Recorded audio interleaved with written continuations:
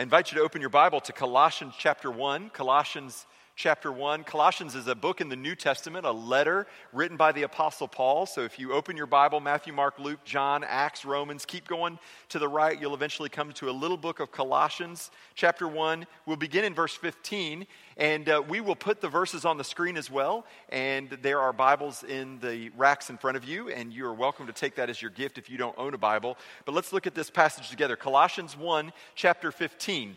If some of you are familiar with stories that have backstories, many times you don't really know the full story until you understand what was going on that you didn't see. The Christmas story is a story that we're all very familiar with. Maybe we're too familiar with it. What I want to do today is look at the backstory of the Christmas story, and it is told by the Apostle Paul in Colossians 1, beginning in verse 15. So let's listen to this together. Colossians chapter 1, verse 15. He, talking about Jesus, he is the image of the invisible God, the firstborn over all creation. For by him all things were created in heaven and on earth, visible and invisible, whether thrones or dominions or rulers or authorities, all things were created through him and for him. And he is before all things, and in him all things hold together. And he is the head of the body, the church. He is the beginning, the firstborn from the dead, that in everything he might be preeminent. For in him all the fullness of God was pleased to dwell, and through him to reconcile to himself all things, whether on earth or in heaven, making peace by the blood of his cross. This is the word of the Lord. We started a brand new series last week called Arrival. And this is a series that we'll be making our way through during the Advent series. And we're going to look at the aspects of Jesus coming. Not just the historic aspect, the story in Bethlehem, that's certainly an important part, but also the fact that he still comes to us today as believers. Many of us in this room have had an experience with Jesus, and we would say he is very real to us. He came to us in a very real way, but also the promise that he left us with, that he would come back. Now, last week we started the series off, and it was a holiday weekend, so I know a lot of people were either out, or if you were here, you still had a tryptophan hangover. So you might not remember anything I said, but last week we talked about the idea of longings, desires, that it's a universal condition that everybody has inside of us, no matter how old you are, how young, how much money, how little money, what culture you're from, your background, everybody's got desires and longings. It's especially true this time of year among the youngest among us, as they're like anxious, counting down for Christmas. There's an anticipation, an expectation, a longing for Christmas. And what we said is because that's a universal condition, what is clear is that God hardwired the human heart to have longings. And so we asked ourselves, why did God give us longings? What is the purpose of longings? We said the purpose of longing is actually not to be satisfied. The purpose of every longing that you've ever had is ultimately to remind you that this world is not your home. That there is never anything that is going to finally and fully satisfy the longings of your heart. Think about this. The best meal you've ever had was not your last meal. It did not end your eating for all times. You were hungry again just a few hours later, right? Everything you've ever done that you think has been satisfied has only been satisfied temporarily. Longings are to point us to something else. They're to point us that this world isn't our home. The problem with our longings is that we try to medicate them with things in this world. We try to medicate it with money. We try to medicate it with power, position, fame, recognition, sex, drugs, alcohol, whatever it is. We try to medicate the deepest longings of our hearts. And when we do that, we fail to understand the true purpose of our longing is pointing us to something outside of this world. And then we said the promise of the longing is this, that God would fulfill every longing of our heart in Christ Jesus. That Jesus came. He came to fulfill the deepest need of the human heart. That he comes and he meets us in our longings today, and that he will ultimately come and return. So each week, this week and the next 2 weeks, we're going to look at the different aspects of Jesus' arrival. This morning, I want us to look in particular at the fact that he came. This ancient Christmas story. And I want to ask some basic questions. And if you're here today and you're not a believer, or you've heard the Christmas story, you're familiar with it, but you don't know really what it means, I am glad that you came today of all days. Because we are going to take a look behind the curtain at the Christmas story, and we're going to ask ourselves some very basic questions, but they're fundamental to the Christian belief. Who was he? If he came, who is he? The second question we're going to ask is why did he come? Why did he do it? And then the third question, and maybe the most important of the three, is what does it mean for us today? So let's take a look at these questions. If you're a note taker, there's a place on the back of your bulletin for you to jot down a few of these things. And we're going to look at this passage and try to answer these from these verses in Colossians chapter 1. So the first thing is who he is. Who he is. Colossians tells us right off the bat, verse 15, and then it's repeated in verse 19, that he is the image of the invisible God. Now that seems pretty basic, right? That he is the manifestation, he is the image, he is what you see of God. That this God who was distant and far away, unknowable, unsearchable, he made himself known to us. He took on flesh and we have seen him. The gospel writer John, who was with Jesus for all those years, he said, the Word became flesh. The Word was this idea of this unknowable God, this unknowable knowledge, that it became flesh and dwelt among us, and we have seen his glory. He says later that we've touched him, we've heard him with our own ears, that he is the image of the invisible God, that he came to be with us. Listen to what Paul says later in another passage, Philippians chapter 2, verse 6, that Jesus, being in very nature God. Don't miss that. That Jesus is in his very nature God. He did not consider equality with God something to be grasped. In other words, he is the image of the invisible God. He is in very nature God. And in verse 19 of Colossians 1, we read, for in him all the fullness of God was pleased to dwell. Now, for some of you, if you are not a Christian, you may have had this idea in your mind that Christians worship three gods: God the Father, God the Son, and God the Holy Spirit. The theological term for that is called the Trinity. Don't ask me to explain it. People have been trying for thousands of years to explain it. It is a mystery, but I can tell you some things it's not, and some things that may help you grasp this idea. First of all, if you think of a pie, some people think of God as a pie, and the pie has three sections: God the Father, God the Son, God the Holy Spirit. That is not at all what the Trinity is. Because what this passage tells us is that Jesus is fully God. God is fully Jesus. That it is God has made himself known to us in three persons. He has manifested himself to us. God the Father, God the Creator, God the Son took on flesh, and God the Holy Spirit. That he has come and made himself known to us in the form of Jesus Christ. And listen to what he says next about Jesus. That he is the firstborn over all creation. The firstborn over all creation. Now, it's important to understand what this is not saying. This is not saying that he is part of creation, because it says that he was over it. He was the firstborn over all of it. As a matter of fact, Paul goes on and says that for by him all things were created. So everything that was created by him. But wait, I thought he was the firstborn of creation. Well, hold on. We'll get back to that in a minute. He goes on and says, in heaven and earth, visible, invisible, whether thrones or powers, dominions, rulers or authorities, all things were created through him and for him, and he is, what's those next words? He is before all things, and in him all things hold together. Do you think that Paul wants us to understand that it's all things? I mean, he's like, all things, he created all things are held together in him, he was before all things, all things, all things, all things. Jesus is separate from that. He's separate from creation. So what does it mean that he was the firstborn? Well, I think the ancient listeners would have understood when they were reading this what Paul was talking about. Paul was really talking about the ancient rights of the firstborn. That if you were living in this culture, you would know, as unfair as it seems to us today, that the firstborn male in any family inherited everything. And you just hope that you had a good relationship with your oldest brother. Because he got it all. He got all the wealth.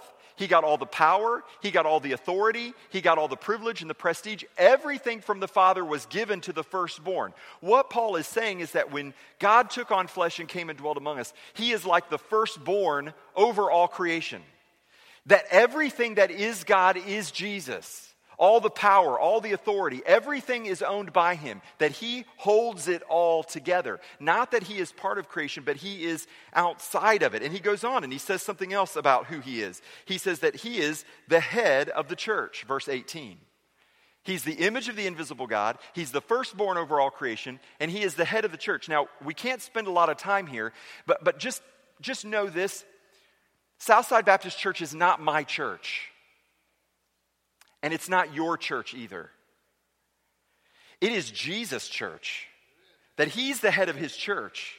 Now, we're called to steward it. We're called to serve it. We're called to love it. We're called to be a part of it.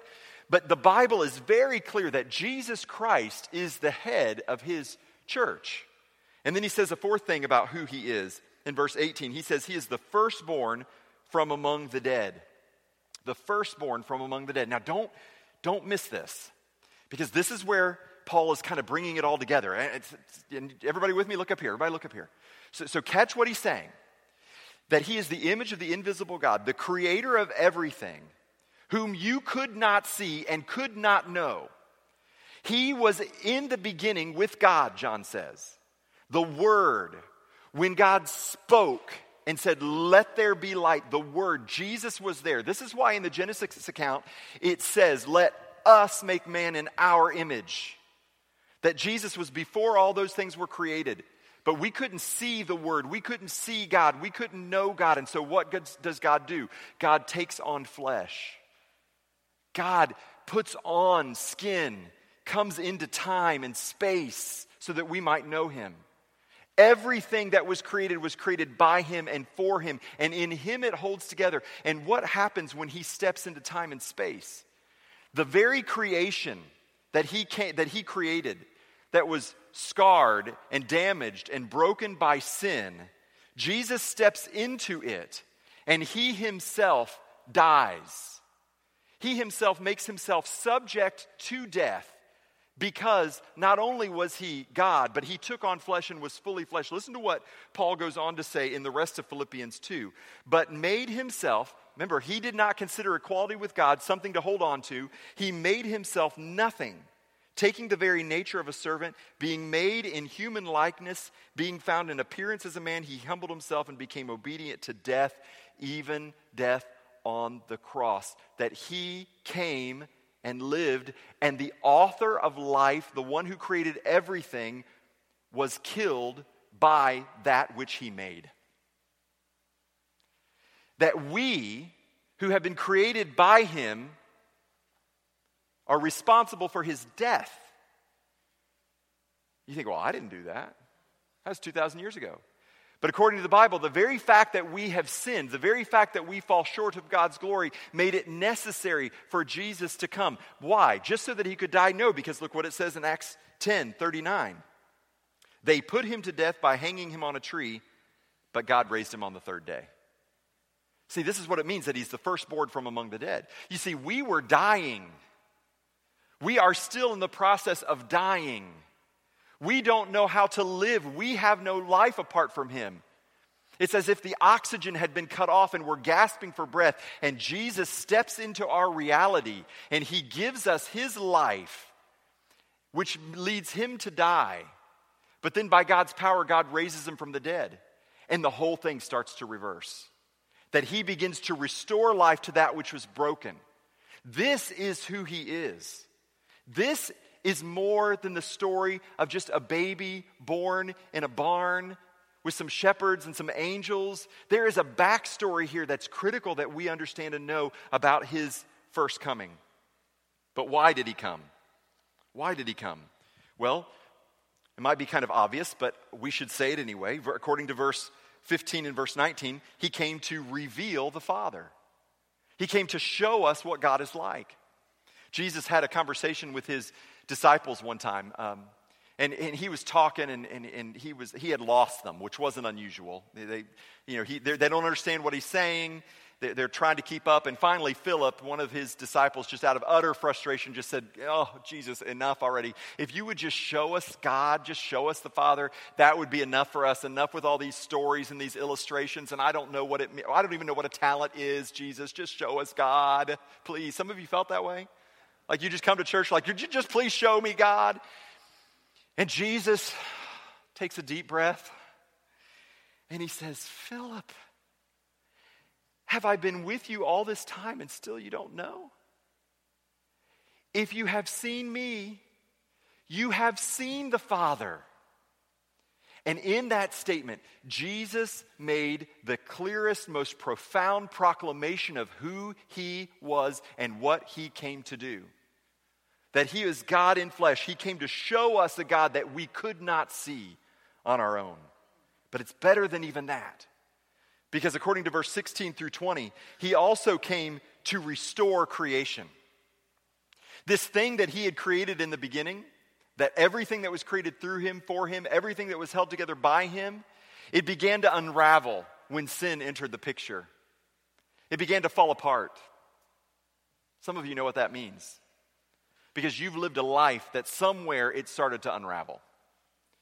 And you try to track it back and figure out, where was that moment?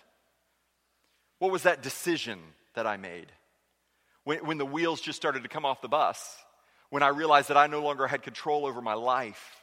When I realized that there was no way that I could save my own marriage. When there was no way that I could rescue my son or my daughter. When was it that you track it back and you realize it was there? That's not just your story. The reality is that's everybody's story in the room. And you can look across the room and see somebody else and see their nice family and they look good, they look like they've got it all together. Let me tell you a secret. They don't have it all together. And neither does anybody else. I don't have it all together. Because it's part of the human condition that we began to unravel. Life began to unravel. Creation began to unravel with the introduction of sin. And what was sin? Sin was just simply our desire to do things our way. That's all. Come on. That's you, right? That's me. And not just one time in the distant past. That's me almost every day. This is what happened. And so it began to unravel. And so what did God do? God stepped into time and space and he took it upon himself to restore what was broken, to recreate what he had initially created and said it was good, that he began the process of restoring it. In Revelation chapter 21, verse 5, Jesus says, "Behold, I am making all things new." Some of you need to memorize that verse. And you need to hold on to that. And you need to claim that promise that Jesus is making all things new. Because that's what he came to do, to restore it. And third, what did he come to do? He came to reconcile us to God. To reconcile us to God. Look what it says back in Colossians chapter 1. At the end there it says, "For in him all the fullness of God was pleased to dwell, and through him to reconcile to himself all things, whether on earth or in heaven, by making peace by the blood of his cross." That it wasn't just that he came and lived a sinless life and taught some really great things and performed some miracles, but it was the fact that he was willing to die that brought peace with God. That he came to reconcile us to him. 1 Peter 2:24 says this, "He himself bore our sin in his body on the tree, that we might die to sin and live to righteousness. By his wounds you have been healed." That's past tense. You think, but wait a minute. You don't understand. Right now, the craving for my addiction is so strong, I'm not sure what I'm going to do when I leave here. You don't understand. Right now, I'm contemplating how I'm going to leave my spouse. You don't understand. Right now, I'm thinking about those things. But what you don't understand is what Jesus came to do. You don't understand that he came to restore. He came to reconcile you to God. And through him, all things can be made new. And you might not see it right now, but that's the promise. That's what he came to do. It's what he's come to do in your life. And he will ultimately fulfill it in his return, that he is reconciling all things. It's interesting to me that in the Bible, every time that God shows up in the Old Testament, it's dramatic. I mean, there's fire and smoke and earthquakes and all these miraculous signs and wonders, and people are taking their shoes off and falling on their faces, and bushes are blowing up, and seas are splitting in two, and walls around cities are falling down, and there's God, there's God, there's God, there's God. But when God himself chose to take on flesh and come and live among us, when he actually broke into history, not just through a sign and a miracle, he did it by coming in the form of a helpless baby. That he made himself the most vulnerable thing he could possibly make himself, in the most quiet and obscure way he could, to the fact that most people would miss it. In fact, most people did miss it. He came in humility and he came in weakness. He became weak and died. And through his weakness, we can be reconciled to God. And through the power of his resurrection, he is making all things new. He's bringing it all back together. So what does it mean? What does it mean? He is the image of the invisible God. He came to reveal God to us and to reconcile us to God. So what does it mean? Listen, if this is true, and I'm just going to, for those of you who have doubts and questions, and there are more of you in the room than would admit it, but let's just for a second step back and ask ourselves a question.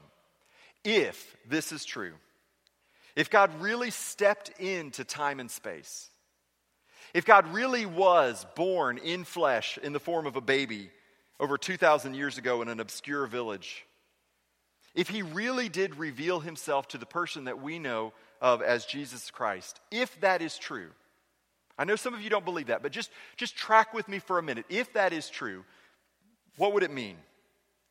Well, first of all, I think it would mean that we must reorder our lives.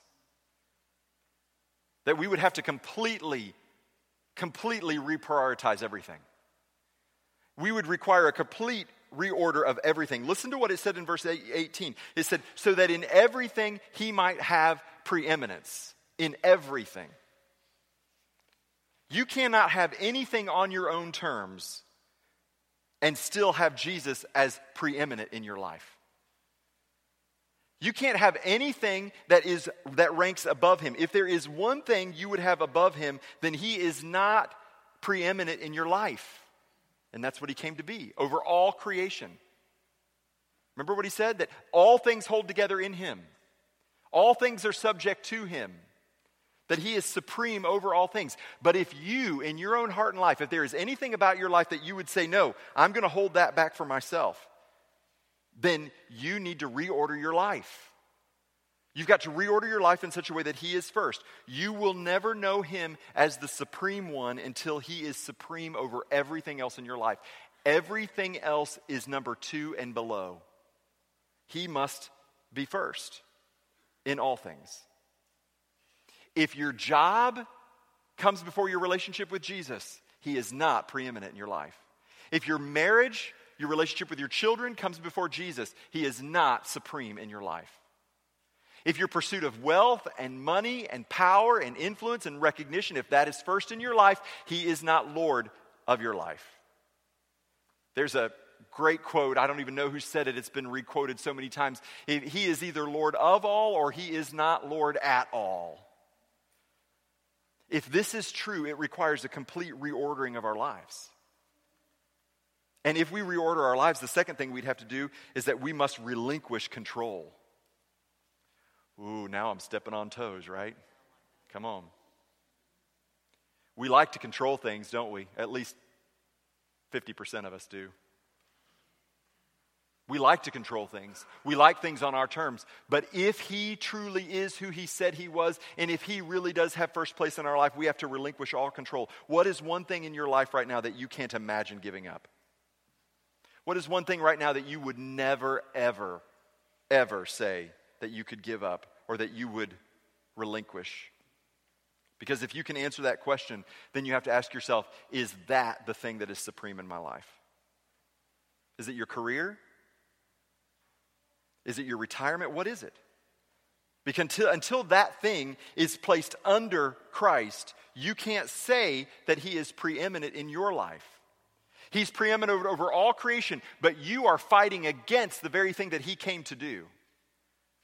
You are opposed to his lordship of your life, but of all creation. Because if you get a carve out, I get one too. Right? And if we get carve outs, so do they. And pretty soon, Jesus is just an ornament on the Christmas tree of our life and nothing more than that. We just sprinkle a little Jesus in our life. We show up to church, put some money in the plate, volunteer every now and then if we're absolutely desperate and feel like we did something bad last weekend. And somehow we offer an appeasement to God as if he is satisfied with that. When he says, no, you don't understand. You are nothing without me. Your whole life is held together because of me.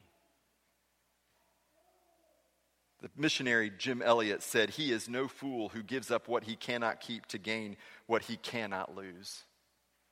I love that quote. He is no fool to give up what he cannot keep. Start thinking about that for a minute. I don't just mean for the next 6 months what you think you can keep. I'm talking about the rest of your life.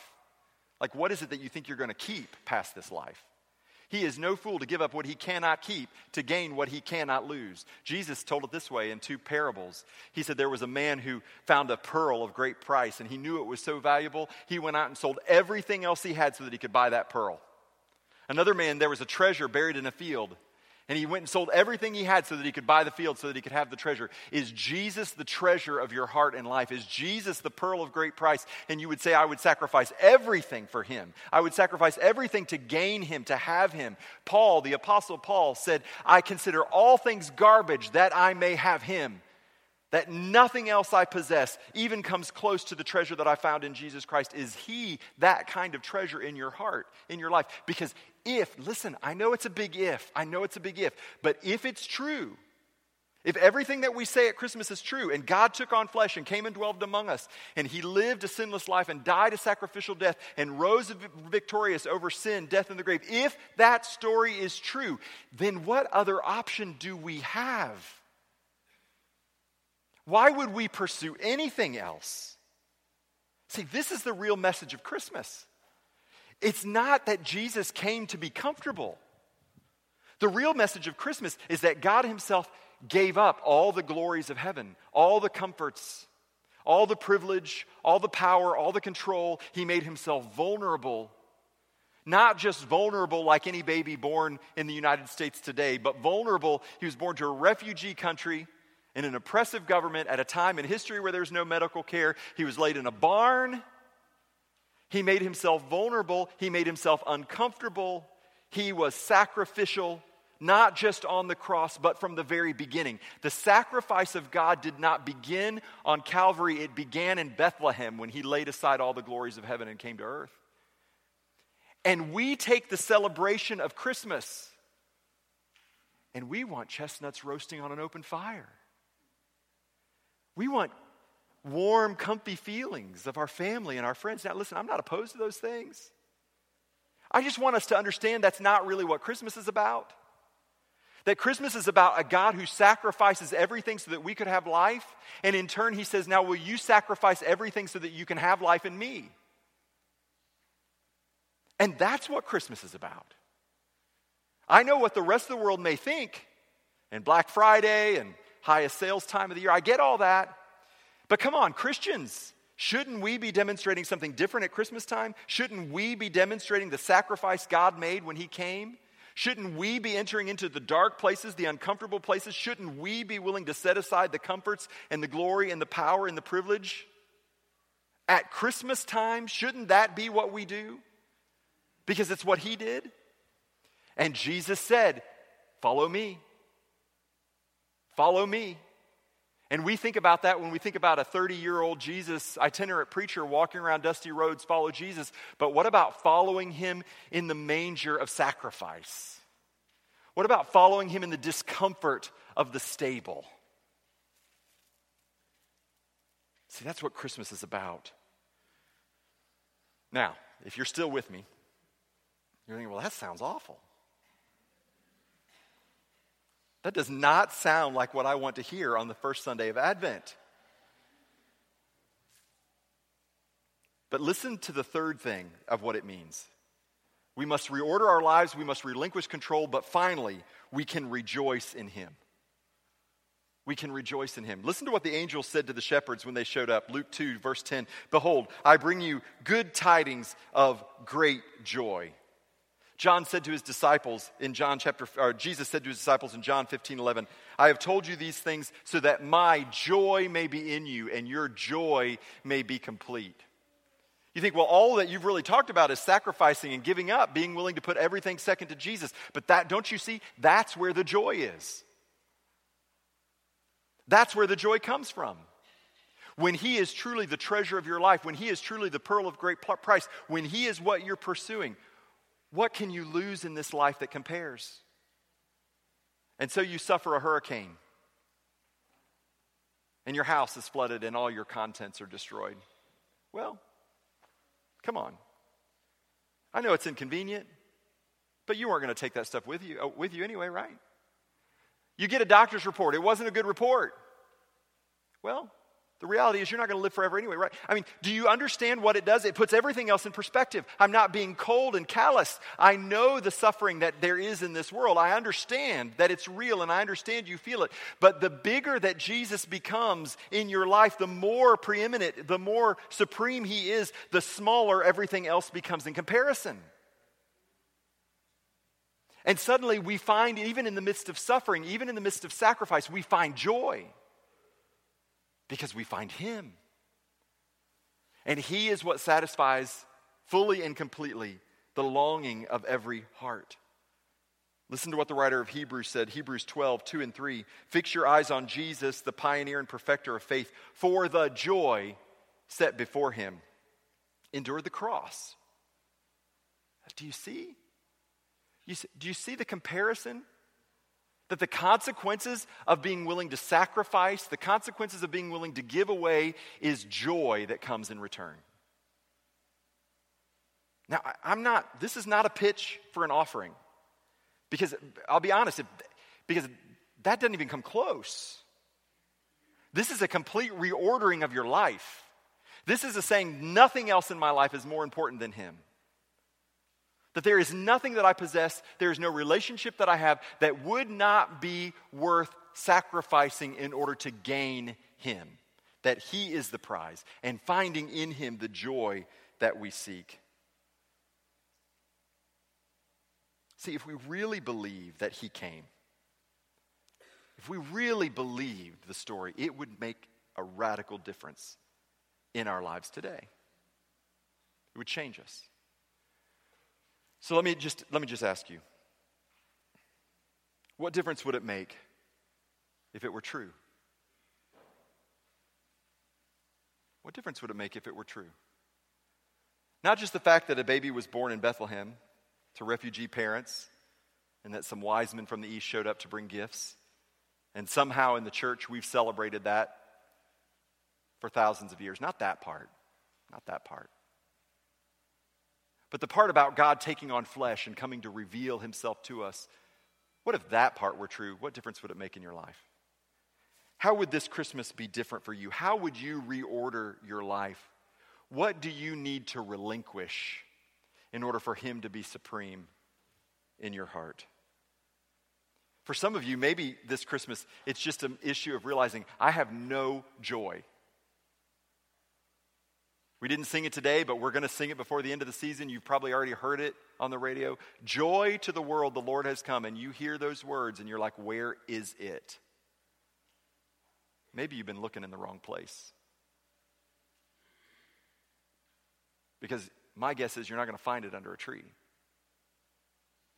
You're going to find it in a Savior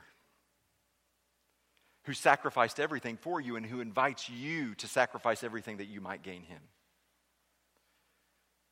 I'm going to ask you to bow your heads and close your eyes. In just a few minutes, we're going to take up our offering. And when we do, there is a communication card that Scott referenced earlier. I'm going to ask you to prepare to put that in the offering plate as it comes. But right now, I just wonder if any of you who are here today would say, you know what? I understand the message. And it is my desire to make Jesus first in my life. Maybe for the first time, you've reached the point where you see that he is the pearl of great price. There is no sacrifice you could make that would not be worth gaining him. I just wonder if today, if you would just write an A on your communication card, put a circle around it, put an A, put a circle around it. If you are here today and you recognize, you hear this story, but you just don't know if it's true, put a B and just put a circle around it. And if you're here today, and like me and like many of us, you recognize the truth of it, but maybe you don't always live out the meaning of it. But this Christmas, you want to, like me, try to do a better job of living out the meaning of it. Would you just put a C? So an A,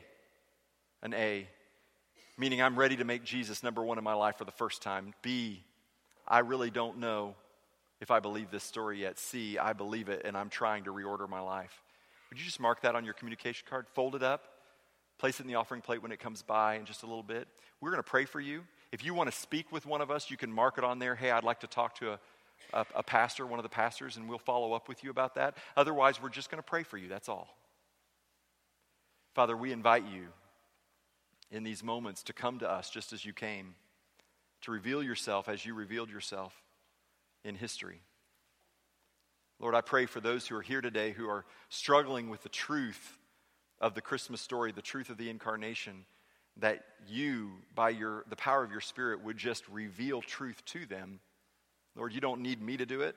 You don't need this church to do it. I just pray that they would find a still place this Christmas to consider the truth of this story and what it would mean for them. For those of us who hear this story, who believe this story, Lord, help us to be recommitted to doing anything it takes to gain the treasure of Jesus in our hearts and in our lives. And Father, for anyone who is here today, who is willing for the first time to say, I, Lord, want to seek after Jesus as the treasure, place him above all things. Lord, I pray that you will meet them right here, right now. And Father, that by your grace and through the power of your life, you will begin to restore, to renew, and to reconcile them. Lord, thank you for the message of Christmas and the beauty of the story. We pray this in Jesus' name. Amen.